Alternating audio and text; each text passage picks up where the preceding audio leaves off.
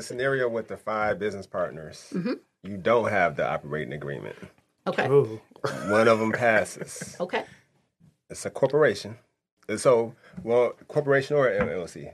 Tell us if there's any difference legally when this happens. What typically happens in that situation? So there are some differences. Usually for a corporation, you're looking at shares in a company. And that's usually what that is. And you can have additional things set up. When you get into corporations, you're also looking at what's the tax liability and different things like that. For an LLC, it's usually you have your member share, your member portion, and then it's a pass-through entity, typically, unless someone decides they want to go with an S Corp designation, and then it's a little bit different. So when you're talking about someone who dies, basically, it's going to be whatever the default laws are for whatever jurisdiction that business is in. Because we have some people, they set things up over in Delaware because they're looking for bigger investors. Right. And then someone dies in Michigan. And they're like, okay, well, how do we take care of this? Well, you set your stuff up in Delaware, didn't put an operating agreement in place to say Michigan law is going to rule, go back to Delaware. And so, people just have to be really careful when they're trying to get things set up and thinking through, well, what needs to happen. But death isn't the only thing that comes up. The main reason I even offer prenuptial agreements is because you can have 5 people come together, 3 people, they're married. One person is single, is just like, you know what, I'm staying single. The other person is engaged. The 4 partners don't like the fiance because they think, you know what, she's just after your wallet, but we need you over here right now because you have a fifth of this company.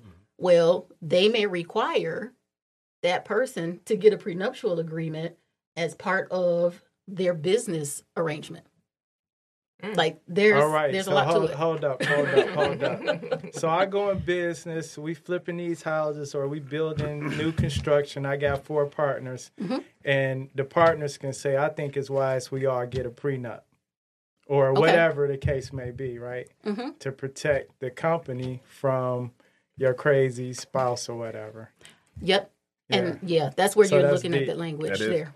So go ahead. No, so these are the things, like a lot of times when people are just going online, filing their LLCs, they're not even thinking about this and how this tie into their personal family issues and it spills over to business, especially when you have partners. Exactly. Right. And when you have partners and everyone's setup is different.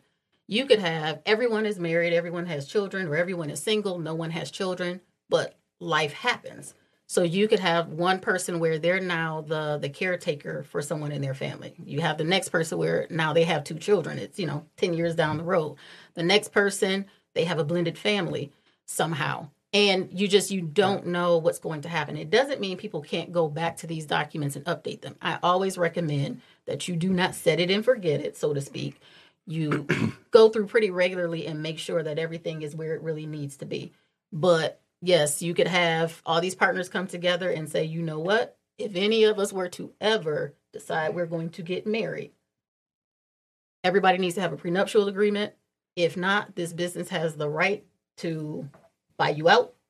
We can put this provision in here. I mean, you can set things up. It doesn't mean that, hey, I'm going to stop you from getting married. That's not what that is. But you do want to protect the business.